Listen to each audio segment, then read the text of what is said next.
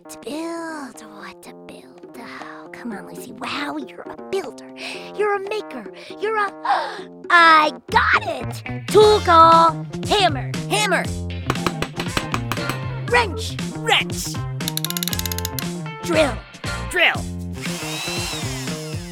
Great job, Kapow. Great job, Kapow. Oh, no, wait, that's me. Great job, Lucy Wow. Oh, brother. Now all we have to do is turn this thing on.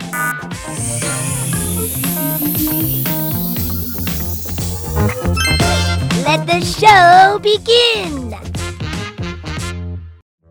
Oh, hi there. It's me, Kapow, the mechanical pygmy goat, beaming into your ears all the way from Pflugerville. You might know me as Lucy Wow's sidekick, or you might know me as the world champion of motor coating. Motor coating is like racing a motorboat across a lake, but you use a mechanical goat instead of boats, and instead of a lake, you use a kiddie pool. It's a pretty wild sport that I am an expert at.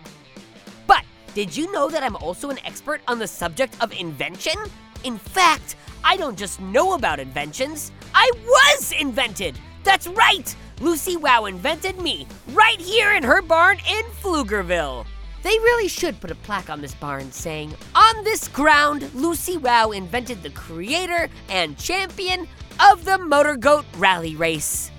But back to inventions. Inventions are everywhere, flying in the air above you and cruising down the street around you. Which brings us to today's invention, the Prius. The Prius may seem like just another car on the road, but it is actually one of the most revolutionary vehicles ever invented. Let's take a look at why. A Prius is revolutionary because it's a hybrid. Now, a hybrid is something that turns two different things into one thing. Like me, I'm a hybrid of a robot and a goat. A hybrid car is one that runs on combustion or gas and electric energy.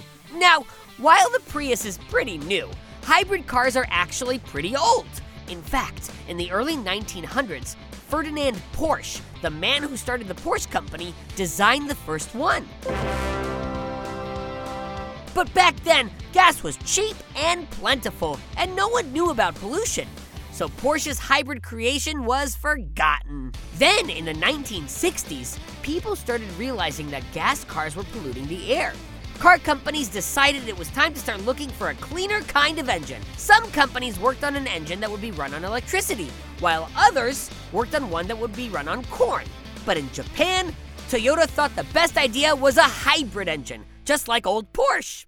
They called this project G21, short for Global Car for the 21st Century. The man in charge of the G21 project was Takeshi Uchiyamada, a bright 47-year-old engineer with a passion for inventing. It wasn't easy and took years of hard work and dedication, but Takeshi never gave up, and by the 90s, Toyota had a hybrid car that was ready for the world.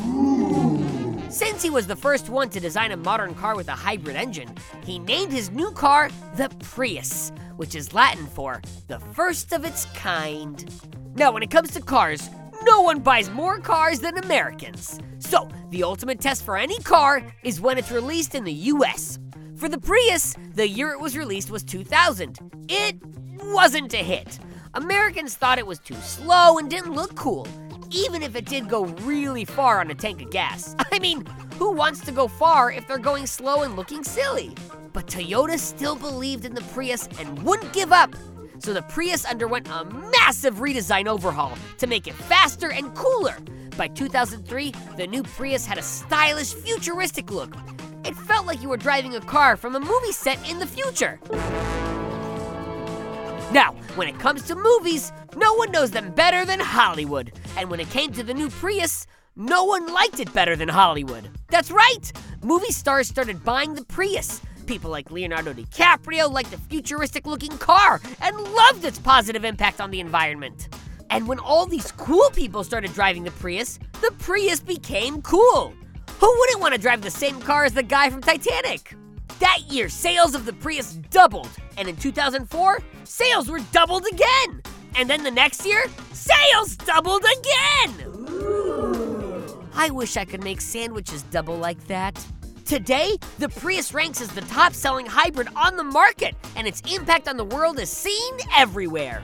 Before the Prius, mileage wasn't cool. Before the Prius, gas was king. But now, because of the popularity of the Prius, every car maker makes a hybrid. And the Prius didn't just change the car world, it changed the whole world by helping cutting down on gas and limiting air pollution. Which just goes to show, inventions don't just help you get where you're going, they help make where you're going better. Oh, hi there! It's me, Kapow, the mechanical pygmy goat, beaming into your ears all the way from Pflugerville. You might know me as Lucy Wow's sidekick, but I'm many other things as well. For example, I'm the inventor of the Telejoke. The Telejoke is a telephone that turns everything you say into a knock-knock joke. No matter what you're saying into your phone, on the other end of the call, they're hearing hilarious jokes. Knock, knock, who's there? An expert on the subject of invention. Oh, it must be Kapow. In fact, I don't just know about inventions, I was invented. That's right, Lucy Wow invented me right here in Pflugerville to help her on her many adventures. Inventors are everywhere. In fact, you might be an inventor and not even know it yet. As an inventor, one of the things you need to know is that an invention has a life of its own. I mean, Lucy knew she wanted a mechanical pygmy goat for a sidekick, but she never imagined she'd end up with a Kapow. And that brings us to Dean Kamen and his invention, the Segway. As a young man, Kamen was just another inventor working in his basement. But when he invented a key piece of technology that helped innovate medical IVs, all of that changed. This invention didn't just save lives, it made Dean incredibly rich. With all that money, Dean was able to leave the basement, but he wasn't about to leave the world of inventing or helping people. He immediately went to work on his next invention. It was a wheelchair called the iBot that could both raise its user to eye height and drive upstairs. The problem with the iBot was that when it raised up high or went up the stairs, it would lose its balance and topple over. So Kamen designed a self-balancing gyroscope. This is a device that keeps your machine perfectly balanced. With one of these inside, you couldn't tip over an iBot even if you wanted to. Kamen quickly realized that the self-balancing gyroscopes could do more than balance a wheelchair. They could really be used to balance anything. He suddenly pictured a fun, zippy device for cruising on 2 feet. Kamen imagined it could be the ultimate urban transport vehicle between home and work. It would be safer and more environmentally friendly than a car, and unlike a bike, you wouldn't have to leave it at the door. You could just roll it inside. He called his new idea the Segway. The Segway, in case you'd never seen one, is a 2-wheeled scooter. And just like Dean had envisioned, you stand on it and it rolls you all over town. But though it worked just like Dean had planned, it wasn't popular like he had planned it. You see, Dean thought the Segway would be the next big vehicle. He saw a world filled with Segways everywhere. He flooded the media, doing TV interviews, and soon enough, when it was released in December 2001 for $5,000, it was big news. It was on magazine covers and the front page of newspapers. It was everywhere. But though it was everywhere and though it worked just like Dean promised, there was a problem. It turned out that you looked a little silly when you were on it. Because of this silliness, the Segway never sold in a big way. Instead of the Segway becoming the next big thing, it became the next big joke. It was even featured in Paul Blart Mall Cop and Arrested Development as part of the comedy. Whatever the reason, Dean's invention looked like it was a failure. But, like I said at the start of the podcast, inventions have a life of their own. So while the Segway didn't live up to what Dean planned it to be, his invention did work. The self-balancing gyroscopes kept the Segway upright no matter what.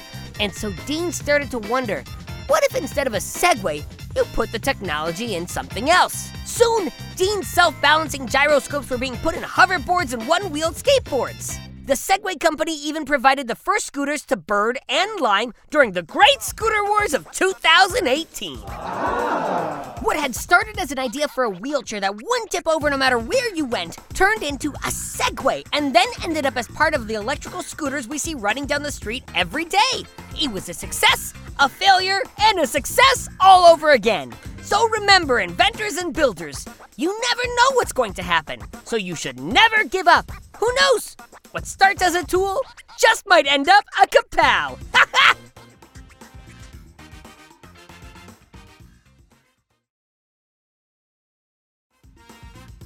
Hello, one and all, it's me, Kapow, the mechanical pygmy goat, coming to you live from Lucy Wow's barn in Pflugerville. Now, you may know me best as Lucy's sidekick, or perhaps you know me as the creator of baseball banana bread. It's sweet, it's savory, and it's stealing second base all at the same time. But today, I won't be cooking, I'll be hosting, as we discuss my favorite subject, invention.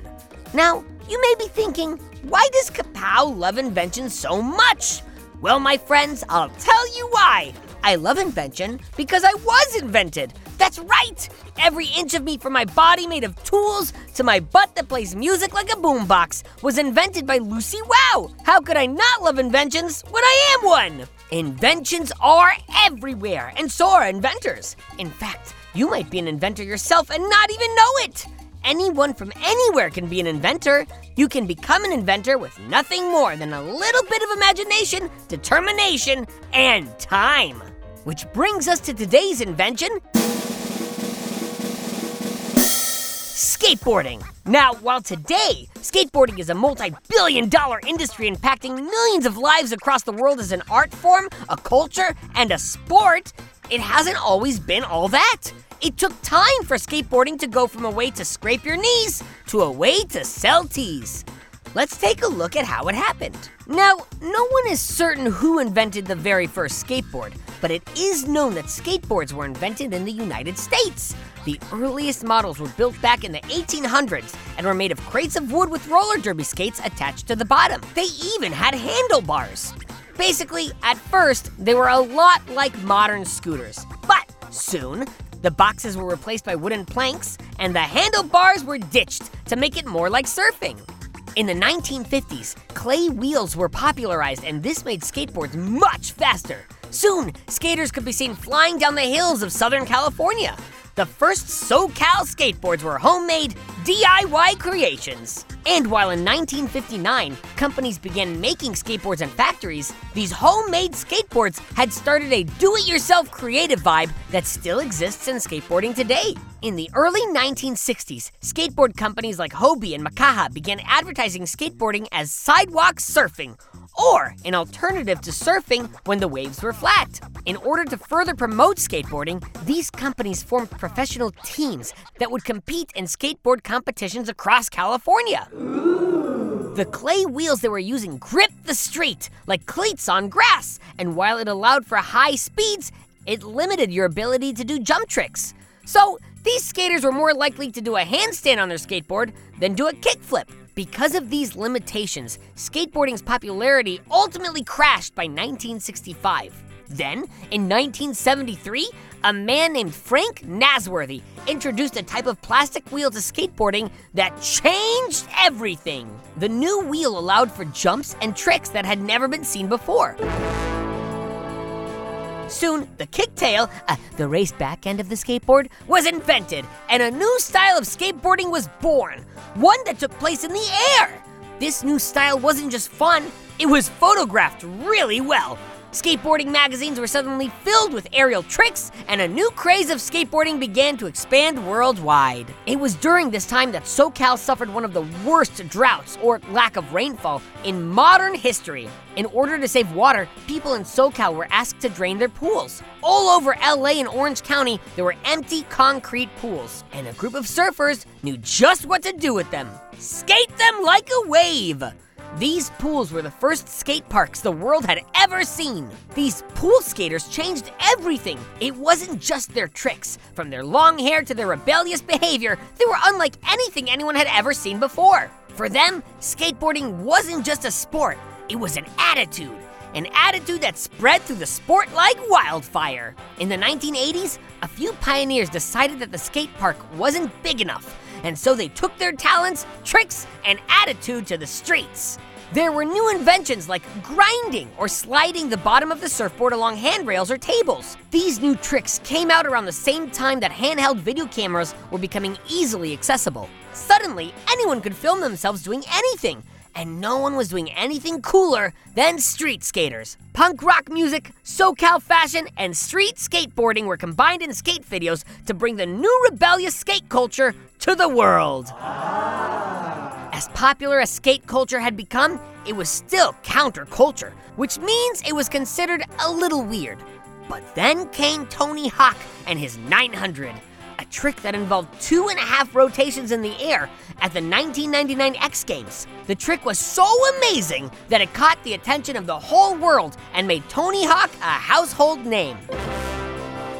Soon, the Tony Hawk Pro Skater video game was born.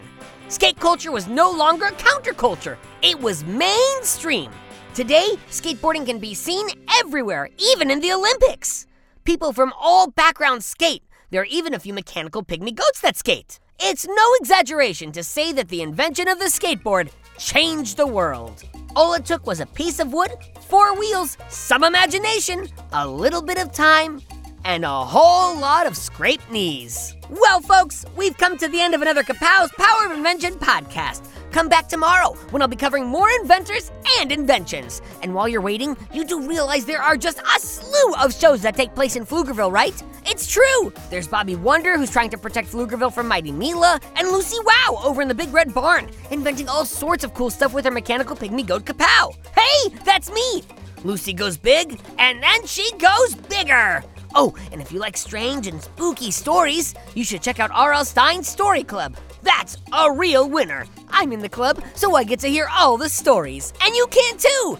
Keep on the lights, folks! Just search for Bobby Wonder, Lucy Wow, or R.L. Stein's Story Club, wherever you get your podcasts, and you'll find your way.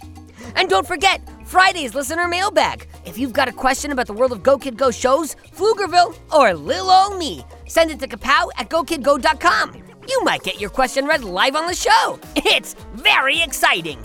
Have yourself an inventive day. Make something, build something, go big, and then go bigger. Until next time, this is Kapow signing off. Go Kid Go!